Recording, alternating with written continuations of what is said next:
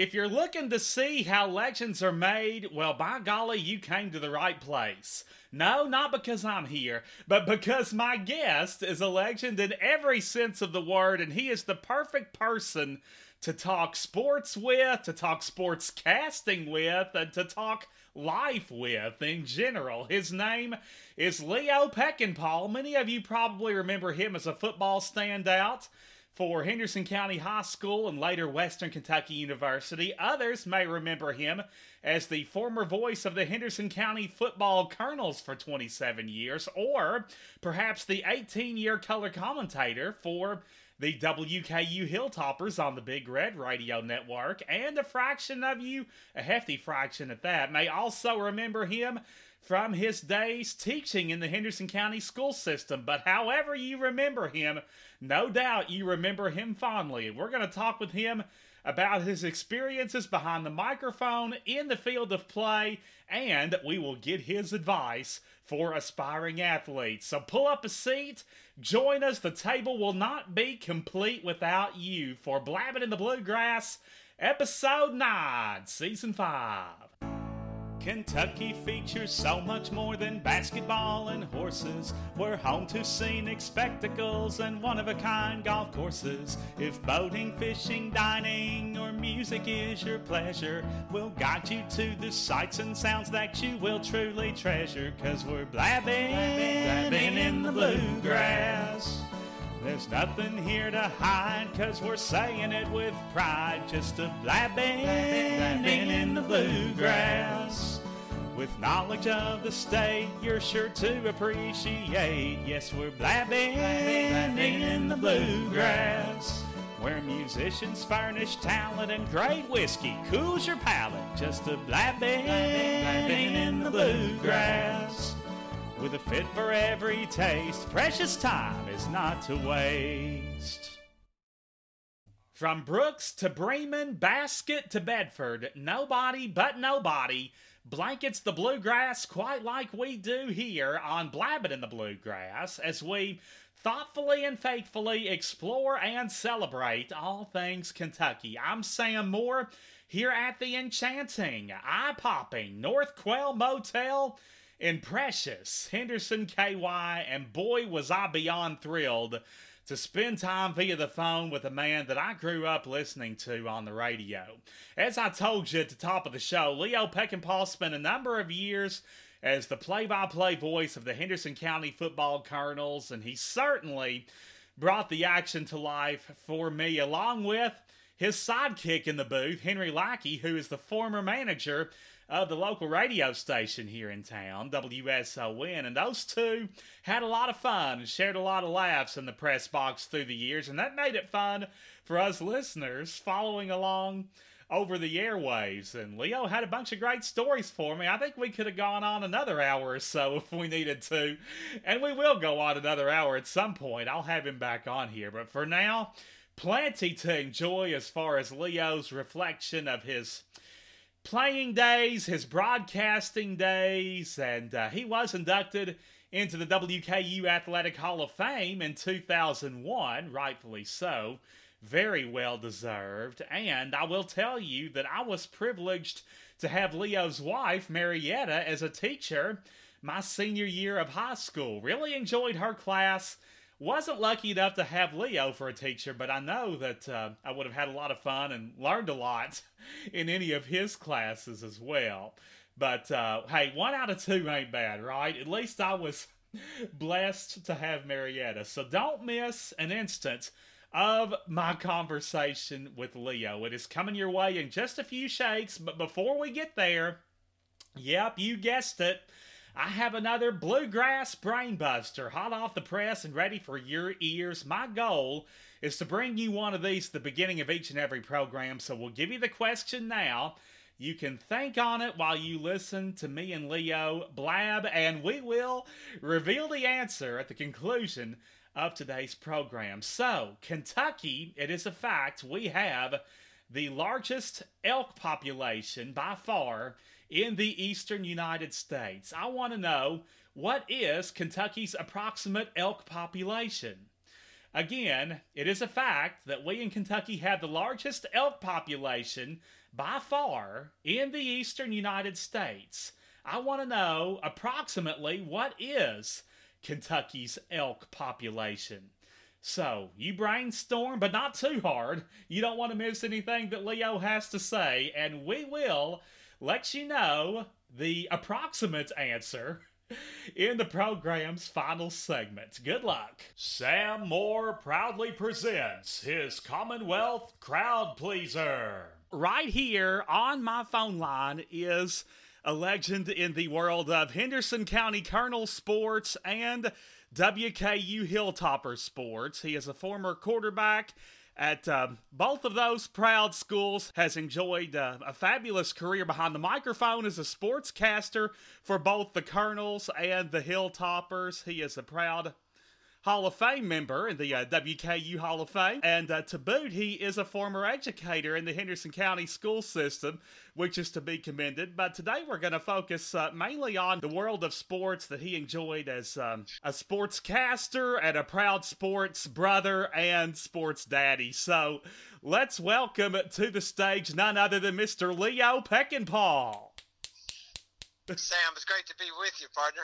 Well, it's great to have you, and I tell you, you are on your way back, I know, from New Jersey visiting the grandchildren, or at least a few of them.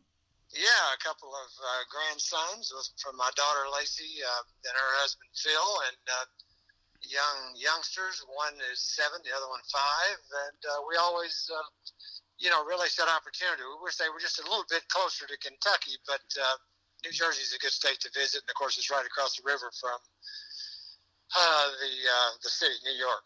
The Big Apple, yes, indeed. So a great spot to sort of get away and catch up with family. And Leo's riding shotgun, folks, so he's got plenty of time to chat with me about WKU sports. Yeah, Mama's driving, Marietta. She just took over, so we can have at it, okay? There we go. Yeah, we can have us a bunch of fun, and that's that's the way I like it. So you've got grandkids kind of scattered about all over the place, and for those who might have lost track of you since you retired, sir, give us sort of a synopsis of what's keeping you off the couch during your retirement years, in addition to all those grandchildren. Yeah. My wife and I are both active. You work all your life, and we're not sit on the couch type people. And I kind of do my own gig every day. I read a lot of sports stuff, and keep up with the toppers, of course, and the Colonel programs out there. And it's things are pretty daggone good. There you go. I had a guy one time tell me the best part about retirement is you do what you want, when you want, if you want. That would be a great motto to go by. I could follow that one pretty close. Yes, indeed. And you still are a WKU season ticket holder, I know. And I am. And got down to see them play 5 or 6 times this year. We also went on a couple of road trips. I went up to the Army game, Marietta and I did, and took that in. That's just a tremendous experience. The Tops had played up there about 5 years ago, and that Hudson River Valley and the setting is just incredible. It sits on the side of the mountain up there, and all that tradition that you have with the cadets. And then also got to see the Tops in the conference championship game. Didn't get the results that we wanted, but my son Wes treated me. He lives out in Dallas, and Wes, of course, a former Colonel quarterback, and sure, played a year at WKU, and he invited Dad down for a guys' weekend, and we went down to the Alamo Dome and took in the game against UTSA. It was the conference championship game. Yeah, that was a fun one. Didn't quite work out the right way, like you said, but it's always good to get to the Lone Star State. Of course, Leo graduated back in 1974, and boy, that campus has grown leaps and bounds since then, hasn't it? I just, you almost have to see it to believe it, and it's hard to describe to folks that, like me, maybe that graduated, 30, 40 years ago, and it's amazing what Dr. Gary Ransdale did, the transition and the growth, the student growth and everything that he did there. And, and they followed that blueprint. It's still, beautiful dorms and things going up everywhere. That it has that red brick, exterior to it, which adds a lot there on the hill. And it's Sure. of course I'm a little bit prejudiced, but it's a beautiful place to go back to. Well, I'm a little biased too because that's my alma mater, and Absolutely, yeah. I'm always proud to welcome fellow Hilltoppers to the show. Now, you would grow to become a fierce force, not only on the football field but also on the baseball diamond, Leo. So tell me how you initially acquired the confidence and the skills to excel in the realm of sports. Grew up a sports junkie. I lived so far out in the country. I didn't have the luxury of having many guys to team up with and play, and I spent a lot of time out in my backyard batting rocks and stuff like that, pretending like it was a World Series with the Cardinals or something. But played in the youth sports leagues. They're in town on the PB League complex out on Lincoln Avenue, and of course up at Park Field through Babe Ruth, and started playing football in the 8th grade. That was the earliest. We had actually the first elementary school football team back then. Niagara did, and the other schools did as well. So, kind of caught on to that, and was lucky enough to get to play, both in high school. I was a quarterback and cornerback, and in football, and I was a pitcher outfielder in baseball. So, and with that, as I progressed through high school, was lucky enough that picked up a scholarship offer in football, and then from Coach Fikes, and then Coach Jim Pickens came up and watched me play that summer and said that he'd love to have me on the mound for the Toppers in the spring. So that was a real treat. It was a little bit awkward at times because both coaches wanted a piece of you, and of course you only have be in one place at one time. Right. But it was a great experience. I had a pretty nasty injury my first year in college. Broke my tibia and fibula on my left leg, and so I had to go through a lot of rehab in the spring, and didn't get to play baseball that year. But then I followed up a couple of years after that and got to play for Coach Pickens, and of course I was with football the whole time. Redshirted that first year, and then was lucky enough to start on the next 4 teams. On the next 4 teams, and yes, how long was that recovery process? Because that sounds like a pretty painful injury you suffered your freshman year. Yeah, it was tough. It happened in a scrimmage that I was being redshirted anyway, and so every Monday, the players that back then, all the players that did not see action on Saturday, they had a scrimmage there on the practice field, and it was live, and it was the offense against defense type thing, and my college roommate Lonnie Schuster, who was a Henderson City High graduate, went on to be a tremendous defensive end for WKU. I ran an option play away from him. I don't know why I'm laughing, because it wasn't a lot of fun to it, but right. Ran an option. As I turned up field, he came crashing down, and someone had a hold of my leg, and he came right across it. And it wasn't as bad as Joe Theismann because it didn't go through the skin, but I want to tell you, it sounded like you were just snapping two limbs off of a tree together. Oh, God. Yeah, I required some surgery, some significant surgery, but we had a great orthopedic surgeon down there in those days, and they got me patched up, and I actually got back in the spring. I was able to go through spring practice. Oh, gotcha. So, pretty quick recovery considering what happened. And speaking of Lon Schuster, I remember when his son played football for the Colonels. I guess he was Lon Schuster Jr., wasn't he? He sure was. Yep. Yeah, they moved up here, and they had a lot of fun with that.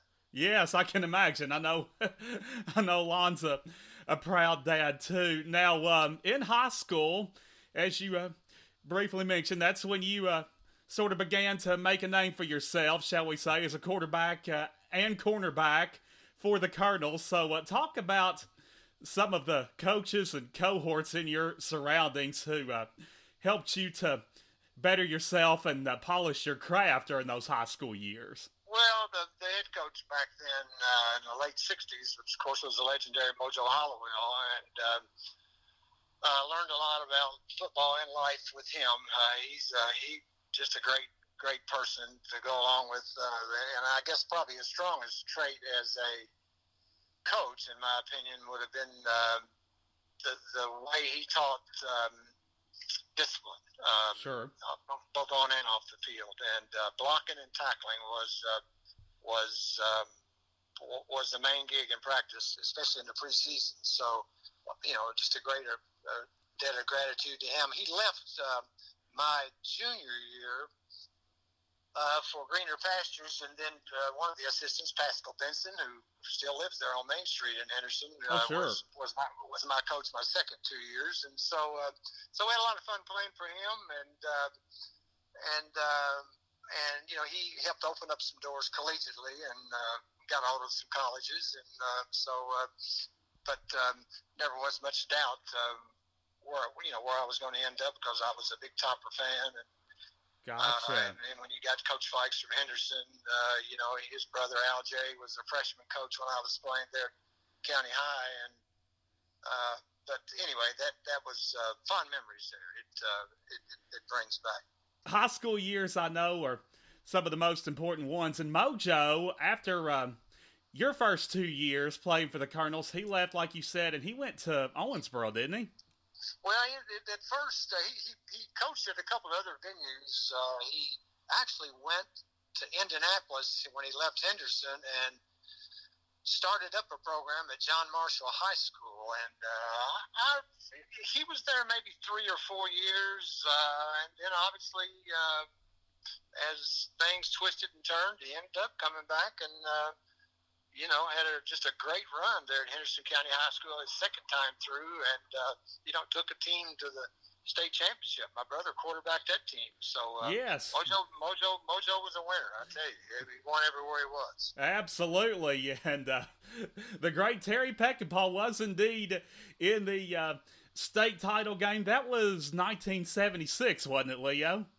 It was. That's it what was. I thought. That was the year after the city-county merger. Henderson City, they were having some financial issues, and they petitioned, and they joined hands with the high school out there at Henderson County High School. And just a quick little story behind that merger. Both those teams were coming off real good football years the year before, and they both were loaded and had a lot of talent, some of the best talent they'd ever had. And you put those two squads together, Mojo did a great job of blending it together. And keep in mind, these kids, the city kids and then the county kids, grew up to be bitter enemies. They're in the same town, turf battle, and so I can't imagine, how tough it was bringing this team together, as Coach Hollowell did, because they didn't like each other, and No. so they had some issues there, but man, he ended up being just a tremendous year. Obviously, when you get to the state championship, and it was one of the all-time classic state title championships, 28-24, the legendary program. Local Trinity there in Louisville ended up squeaking past the Colonels in just a classic game there at Commonwealth Stadium in Lexington. Yes, indeed. And I think I remember Dad telling me about that. I'm pretty sure he was there. It was snowing during the game, wasn't it? It had snowed about, I'd say, 4 or 5 inches the night before. Oh, and, of course, gotcha. they didn't have the technology up there then as far as field maintenance and stuff, so there was still a little bit of snow lingering. The fans are ones that suffered because the Colonel fans, they put them on the side where all the snow was, and the other evil. side was clean. Yeah, the other side was cleaned off, so that didn't set too well. Yeah. But anyway, those were that was certainly a proud moment for Henderson County High School. Oh yeah, a real close runner-up. Nothing to sneeze at all. But anyhow, as you progressed through high school, you said it was never in doubt that you were going to become a Hilltopper. But just out of curiosity, what were some of the other schools that expressed interest in you and recruited you a little bit? I visited Vanderbilt and Murray State, Eastern Kentucky, and that was about it. I'd made the rounds. I kind of knew, and then Lonnie and I both went together to our official visit in Bowling Green, and pretty much announced while we were there that we were going to accept their offers to play there, and so just kind of took the drama out of it, and Right. yeah, it was a pretty easy choice for both of us. Yeah, so even though you went to a few other visits, you knew in your heart where you were going to ultimately end up. Now, while at Western, like you said, you had the privilege of playing under Coach Fikes, who was also a Henderson native, and that was a big selling point for you to come to the Hill. So talk about what it was like to be a part of Coach Fikes' team, along with some of the most valuable lessons you learned from him. Well, first, Coach Fikes was the first. I know he was the first quarterback and maybe the first offensive player that was named to an All-American team. He was an All-American quarterback in 1952 and got a shot at professional football and then suffered a pretty significant injury. So, he from a quarterback standpoint, he knew the game. A lot of Hollowell traits. There was one way to do things. That was the right way. And he was just a tremendous gentleman. Always had, he taught in us, instilled in us, was always, you didn't have to like, but you always had to respect your opponent. And just a class act. A lot of character and very, very fierce competitor as well. He surrounded himself with an amazing staff. 3 coaches on my staff went on to coach professionally in the NFL, and they made their way through collegiate football and ended up coaching on Sundays. So he attracted some good people down there. It was kind of a starting place for some of those guys, and I want to tell you, those you may have heard these old stories about some of the other coaches that the games were easier compared to practice. You could pretty well say that down there. Practices were highly organized, short considering today's principles, and the fact that we never went over 2 hours. Sometimes not even that long. Right. But you didn't sit down and you didn't quit moving the whole time. It was very, very organized, and a lot of emotions, a lot of enthusiasm, and a very, very good situation. Yes, indeed. And I imagine the most dreadful practices, even though they all paid off, but I'm sure the most dreadful practices were probably those late summer drills in August. August was a bear. I will assure you that. And unlike they do now, kids didn't stay down there, or athletes didn't, or at least they very seldom stayed on campus. They went home for the summer, and the university or the football office would send you a packet of drills that they wanted you to do at home.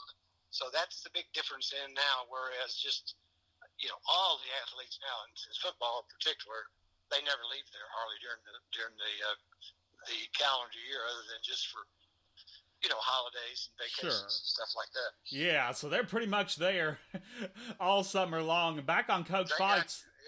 They got you, partner. Yeah, they got you.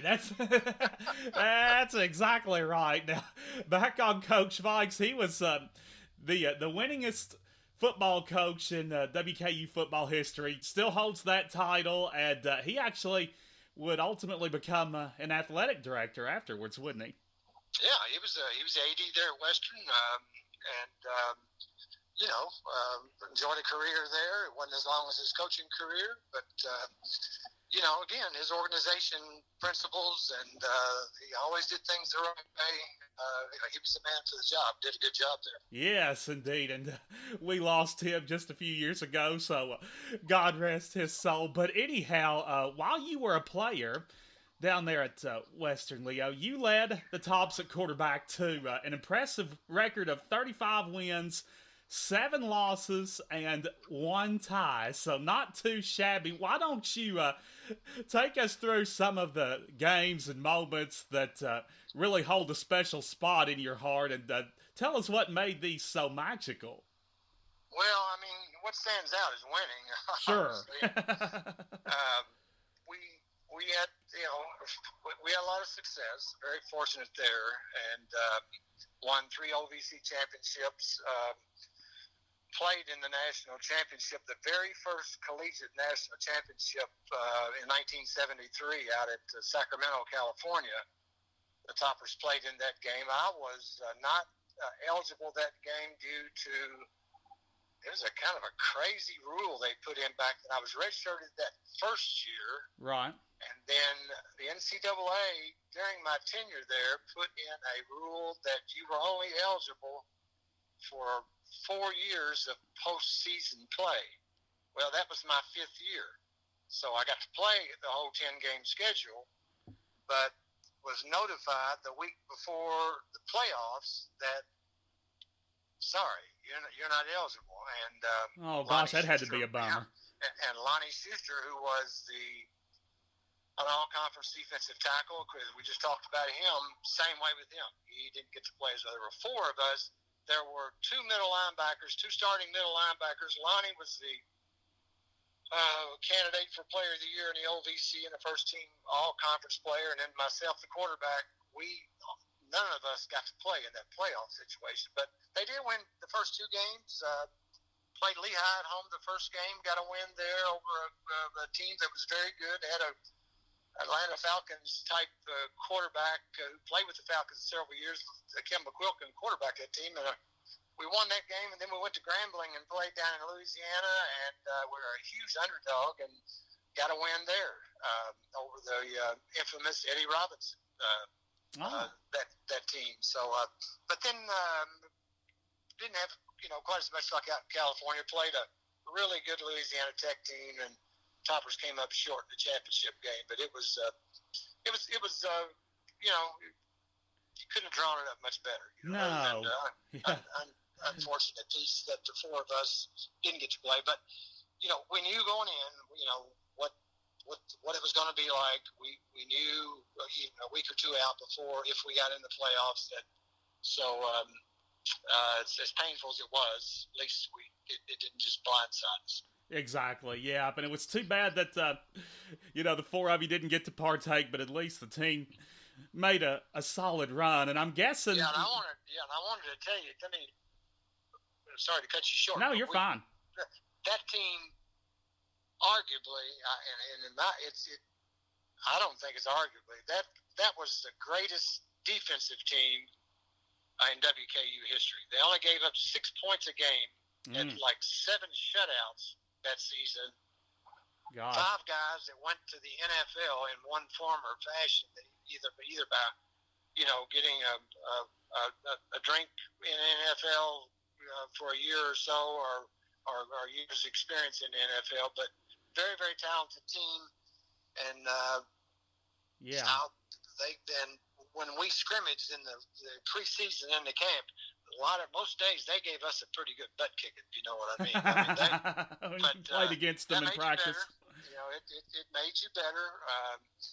They had a tremendous secondary, just a fierce defensive line, and sure. Yeah, we Coach Fikes told us a lot of times. My 3rd, 4th year there, junior and senior years.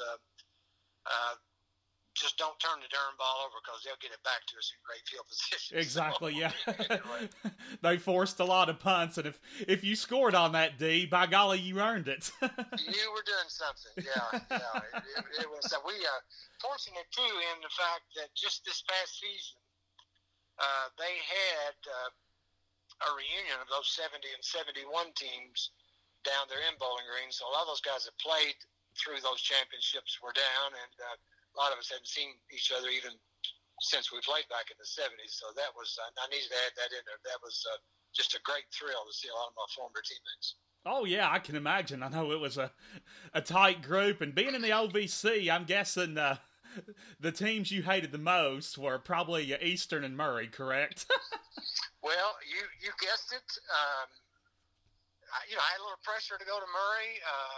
Bill Ferguson was a really good coach over there. They threw the ball around a little bit more than Coach Fikes did. But, Right. Our guys a lot of them reminded us when we came back down there for those reunions.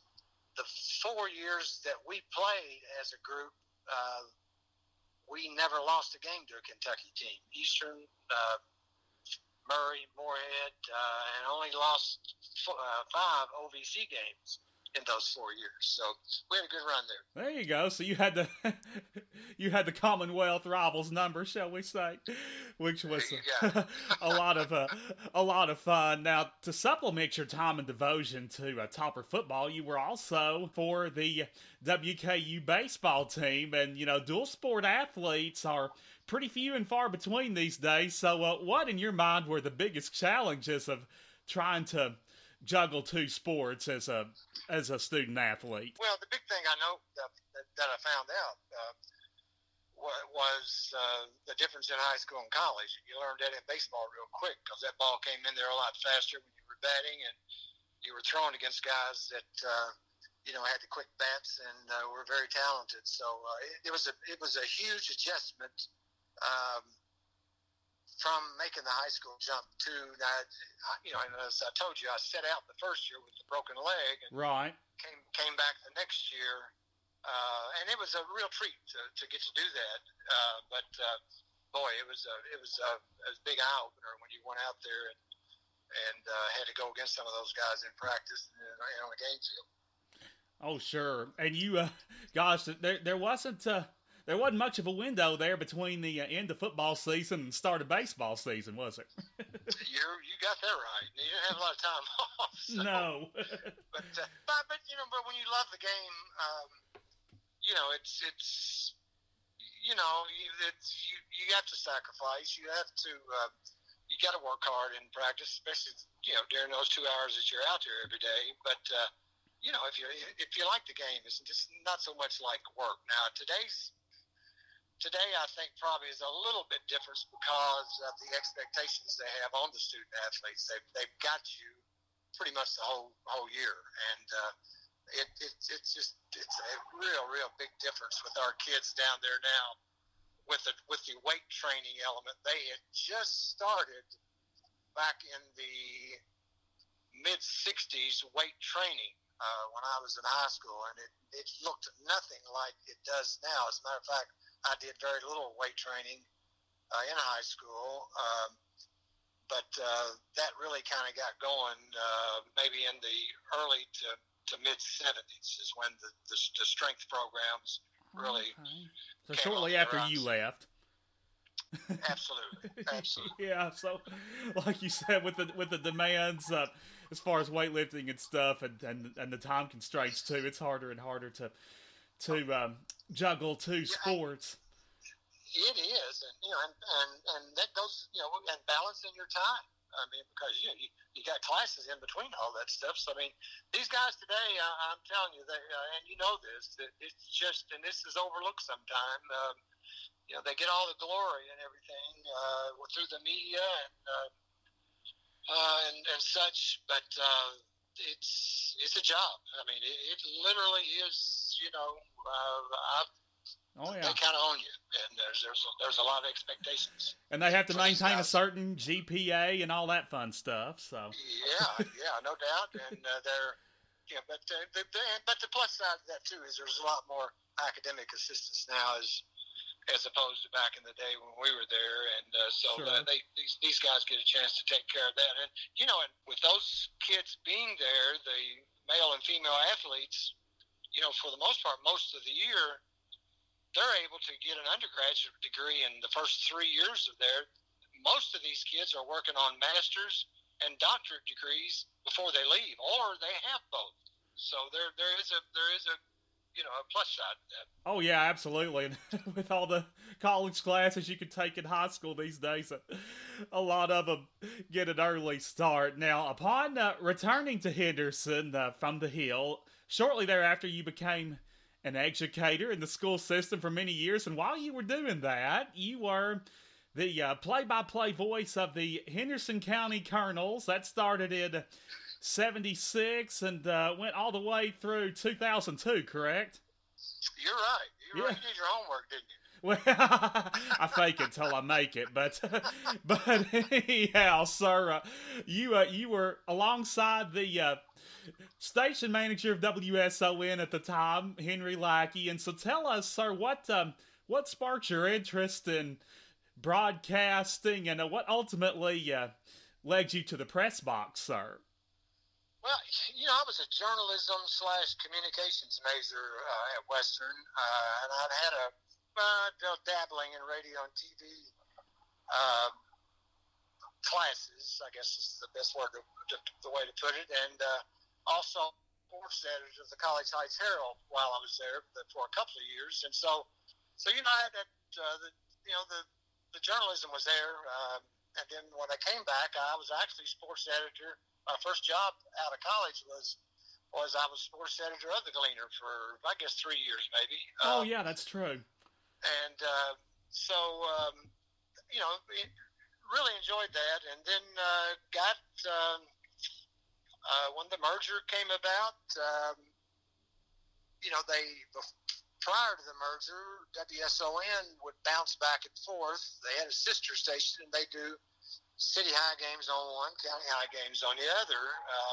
Gotcha. And so Henry came on the scene, got involved in the management of the radio station, and reached out to me there in 1975 for the opportunity. I did a postseason game with a gentleman named Curtis Hart, who was working at WKDQ at the time.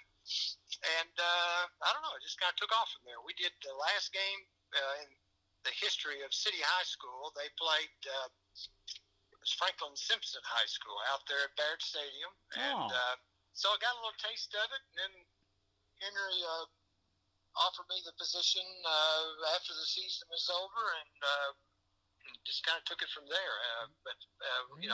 How fortunate was I to be in that role. It was just a great time. Yeah, great time, and you spent 27 years there. It all started with a City High Flash game. Boy, I wish I could have been a fly on the wall for some of those City High, County High games. I've heard all kinds of stories about that rivalry.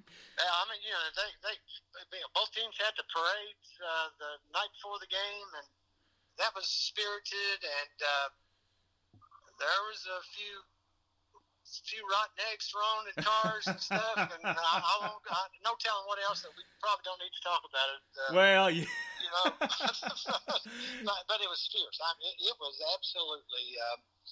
My wife, Marietta, as I mentioned, sitting with me, she went to City High. I didn't even know her in high school until after the football season was over, and they had all types of things on the pictures and banners and things hanging in the lobby and through the school over there at the old City High School. And right. Her favorite one, the one that she chipped in, was Leo has B.O. Leo has B.O. Yeah. Now, Marietta West, now Marietta Feckenhall, I never knew who she was until after the first semester, but I really didn't know how to take it when she broke the news to me that she was the one that was responsible for that sign hanging in the lobby over there. No. Little did she know that she would eventually become your wife, but how about that? Life takes you in a lot of different directions. I'm telling you, the Lord works in mysterious ways. And Marietta went to Western same time you did too, didn't she? She did. She was yes, and she was a cheerleader over there too at City High, and her and her sister both, Sharon West, who now is my bride. And so yeah, fun times. So we hooked up together, got to seeing each other a little bit after Christmas that year, and then next thing you know, we're headed down to Bowling Green, and There you go. And then things just happen. So. The rest, as they say, is history. You got it. You got it. But anyway, Leo, as voice of the Cardinals, you had the unique opportunity. We touched on this a little bit earlier, but you had the unique opportunity to call plays that were made by some beloved relatives. First, it was your younger brother Terry, and later it was your two sons, Wes and Trey. So, describe the honorable experience of calling plays for the radio audience that were made by your family members. Well, how lucky can a guy get? I mean, when you got your brother who quarterbacked the greatest team in Henderson County High School history there at Commonwealth Stadium, and I'm up there in the booth doing his games, and just a great thrill. They took us through a 13-game winning streak during the season to get to that championship game, and Jerry got sick with mono that year and had to battle his way through that. He missed a handful of games, but then he got back in time for the playoffs and took them to the glory land. And that game, by the way, too, that just for talking about history, sure. I have friends, former players of mine that played at Trinity, and people that I know have bumped into down through the years. They say to this day that was probably the greatest Louisville Trinity team in the history of that school. And they only beat County by 4. 28-24, and caught a couple of huge breaks to win the game. Won't bore you with all that, but it was just a knockdown, drag out, and they literally, it was such a fierce game. They literally squared off at midfield before it was over and had to be separated. They were both fierce competitors, and Colonels didn't want to lose, and they let Trinity know it that day. But what a day that was! And then, my two sons, Trey and Wes, both were, quarterbacks for the Colonels. Sure. Both were Tom Duffy years, and both had undefeated senior season, regular seasons. So Terry went through an undefeated season, regular season. Trey undefeated, and Wes, they went undefeated. And they asked me a lot, what was your record your senior year in high school? I have to kind of just mumble out, we were 3-7. Oh, I guess they got the bragging rights there. Yeah, they had a lot of fun with that. They had a lot of fun, but that's great though that they were both able to enjoy undefeated seasons their senior year, and they both got beat by Louisville teams in the end, didn't they? Yeah, Mayo beat West the senior year. I would, I know a little bit about this because I've seen a lot of Colonel teams down through the years, and that was 02 season where West was quarterback. That team, without a doubt, was probably the second best team in the Colonel history.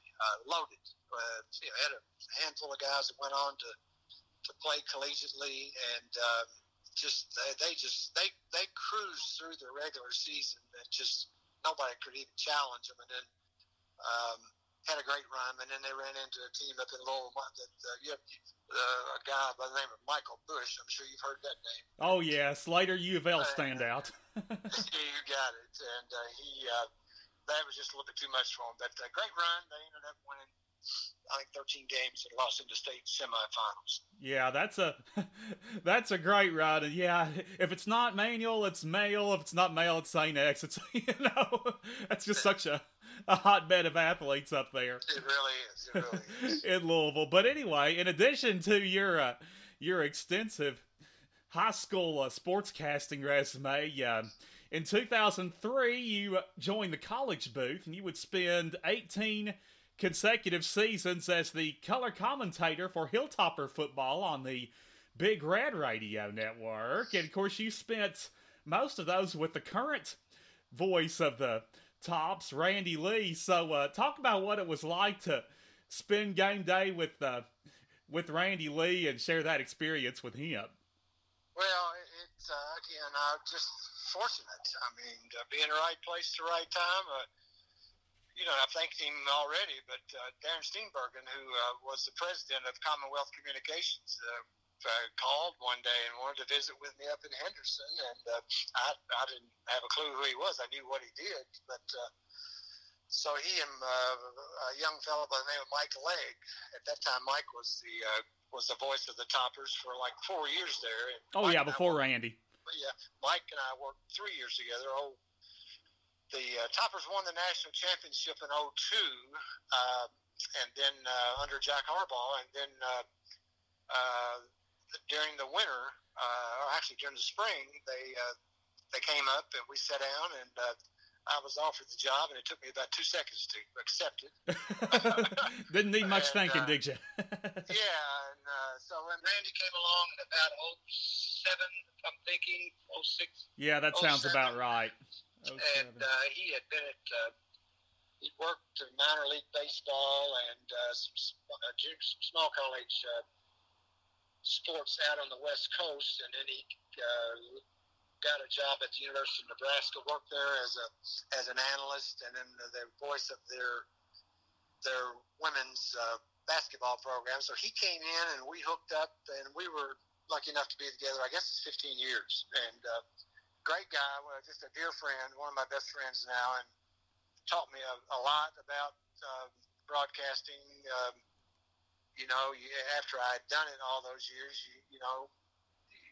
there's always a better way to do things. And we just kind of blended. We have a lot of fun up there while we're doing the game. Just very, very fortunate. And then, of course, lucky enough to go through some championship seasons with the Toppers, and got to see a lot of professional players come through and play on Jimmy Fikes Field down there. Now, here's my next question. Did you ever have to toss Randy Lee at times? There were probably some times I should have, okay? This dude gets worked up now, I want to tell you. And I know he was hurting after the game. But that's a classic that's a classic ending there, And so he's a dear friend. He's still going, and just had a big time with him. And again, just very, very professional. Never been involved in any type of sports broadcasting. I've done a few of the other odd jobs and things where I've been around anybody that was more organized when he goes on the air doing Topper football and Topper basketball, because this guy he really, really, it's his life. He loves what he's doing. He's got a great passion. And spends a ton of time. It shows on his broadcast. Yes, you can definitely tell he's prepared. But for those of you that haven't listened to Randy yet, for one, you need to, because that's that's one of his catchphrases. Somebody tossed me a Tums, and of course the other is holy moly. There you go. Those are his trademarks. Those are his trademarks. And when the Toppers win, it's you can open up the gates and let the ushers in. Yes, that's another one. Toppers have won this game. So he's still going strong, and we tweet and talk 2 or 3 times a week, and I listen to him on some games that are not televised, and it's a real treat. Oh yeah, always fun to listen to Randy. Now, while you were Randy's color guy, the two of you handled broadcasts from a number of different stadiums. So I was just curious, aside from L.T. Smith Stadium in Bowling Green, what were your favorite stadiums to broadcast games, and what made those venues so attractive? Well, I would say, WKU, they have to play those, what I call money games, which is typically an SEC or a Big Ten team. Right, a Power 5. And, we played Bama. And of course, Randy and I got to do the game. We did Bama. We did Auburn. We went to Florida, Georgia, LSU, Vanderbilt, Arkansas. Played most of them. Kentucky 3 times. Right. There is no atmosphere pregame that, in my opinion, matches and this is almost a tie. Sure. LSU and Alabama, they just have the passion, of course, in those two fan bases, and they project that in the stadium as they're getting ready for the game. When the teams come out on the field after going in for their last-minute assignments or whatever, it's amazing. It's just totally amazing. So those are big treats for us. We actually, I'd probably need my notes here to pinpoint the year. It's been about 10 years ago. We went to Bama one week when Willie Taggart was our coach, and we battled them on even terms for three quarters, for goodness sakes. Now, I think we were down 10 going into the fourth quarter, but, that things like that that you recall, when, it's just a big deal. Absolutely. It's just good. It's hard to describe it. Yeah, but when you're only down by 10 going into the fourth quarter at Bama, that's really saying something. And of course, who could forget that wild game in 2012? Even being a Kentucky fan, I will talk about it when Western came to Kentucky and won the game on a 2-point conversion in overtime. That, people ask me what was your favorite game, and man, that one probably that had to be right up there. It without a question, it did. We won a couple of conference championships the last 7 or 8 years. Been to, I think we did 8 bowl games in my tenure there over those years. But that game there. It was a big deal. But number one, it was the first SEC team that WKU had ever beaten in football. And then the dramatics of it and the way it ended, we had a quarterback, K-Wan Jakes, who had a good game, but the Toppers were out of gas. It was a late August game. That game was about ready to go into overtime.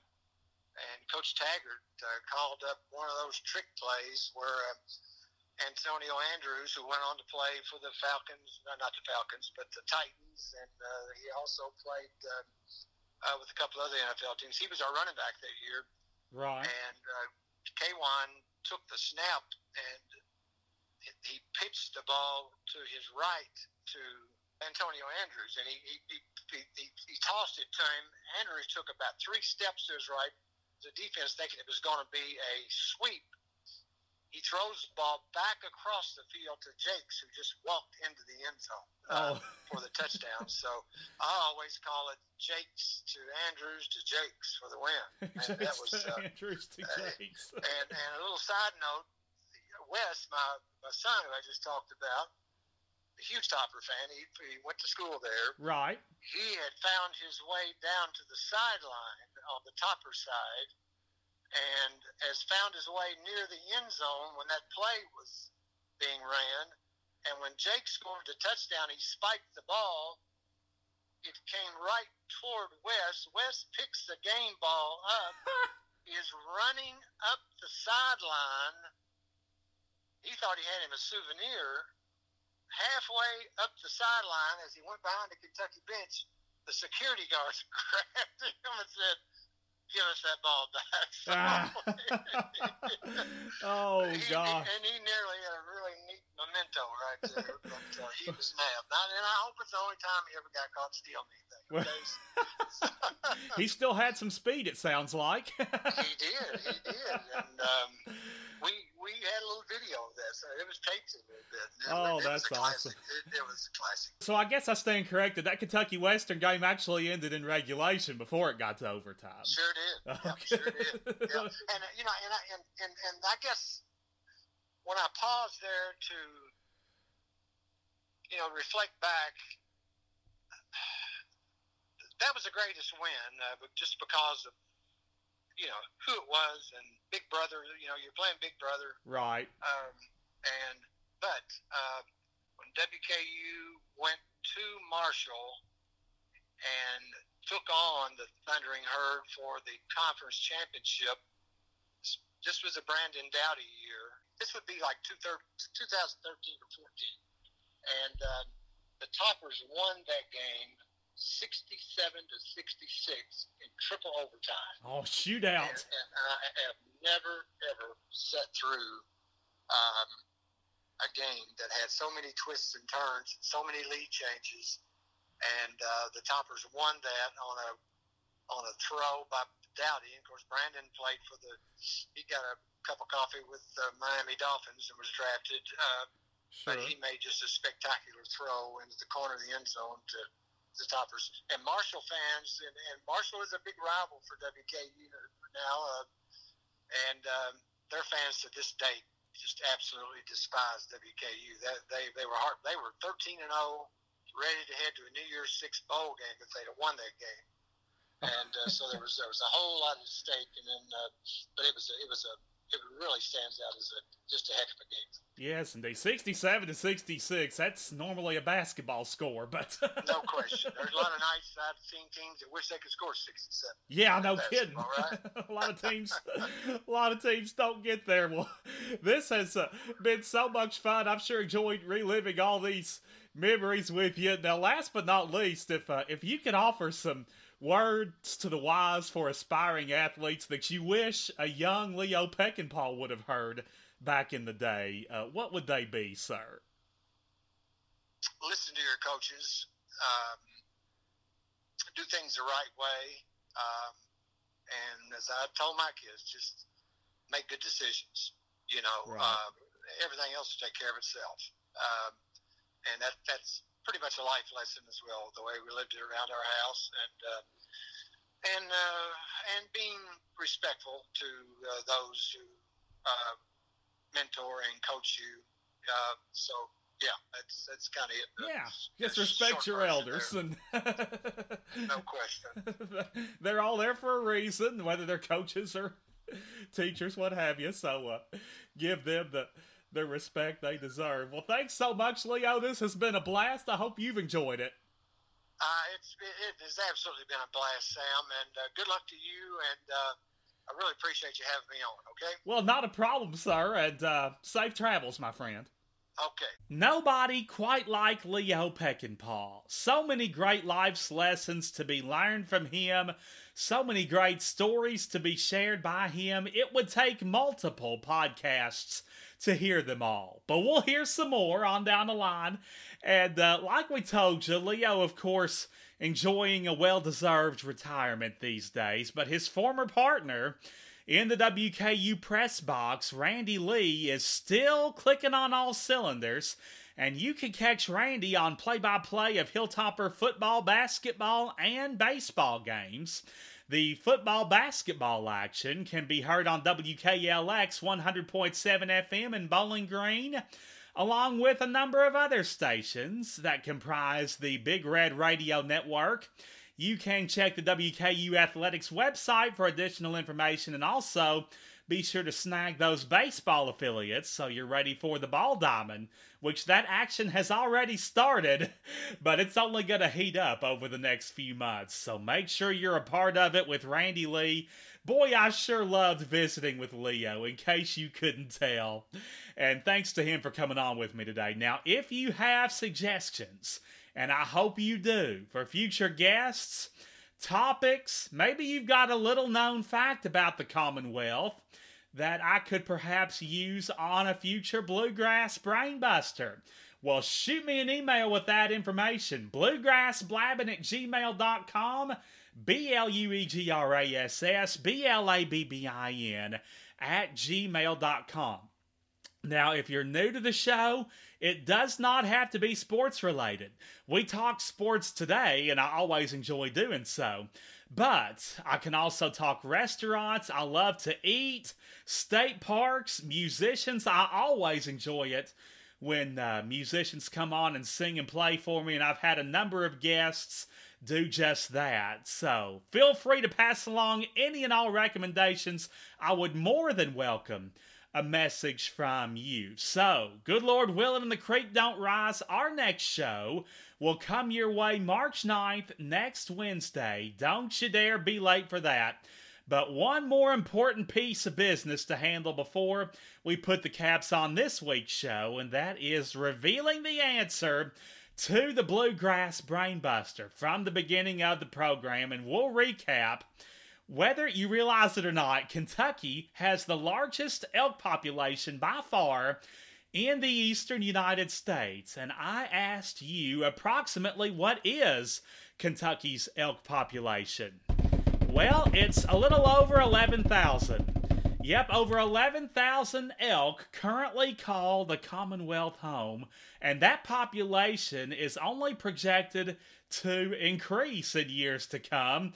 Funny thing is, the elk was just reintroduced to Kentucky back in the 1990s, so it hadn't been that long, at least not the second time around for the elk. But yeah, 11,000, a little over 11,000 elk currently reside here in the Bluegrass. So come on back next week for another Bluegrass Brainbuster. In the meantime, don't forget to like and follow the Blabbin' in the Bluegrass Facebook page, where you can catch any and all of my previous episodes. You can stay up to date with teasers on future shows as they are presented.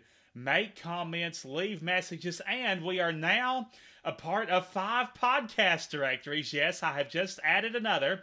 Of course, you can catch us, listen, and subscribe via Apple, Google Podcasts, Spotify, Verbal, and as of now, we are also on Wisdom. So for those of you who have the Wisdom app, you can catch us there. If you don't have it, you can download the app. That is a fifth avenue that you can enjoy Blabbing in the Bluegrass. So Apple, Google Podcasts, Spotify, Verbal, and now Wisdom. And more to come, so stay tuned for updates. But check us out via those platforms and never miss a minute of Blabbing in the Bluegrass, because I hate blabbing to myself. Alright, so without you here, it ain't a show. And until we meet again, you know your assignment. Keep laughing, keep smiling, and keep blabbing in the Bluegrass. 'Cause we're blabbing in the Bluegrass. There's nothing here to hide, 'cause we're saying it with pride. Just a blabbing in the Bluegrass. With knowledge of the state you're sure to appreciate. Yes, we're blabbing in the Bluegrass, where musicians furnish talent and great whiskey cools your palate. Just a blabbing in the Bluegrass, with a fit for every taste. Precious time is not to waste.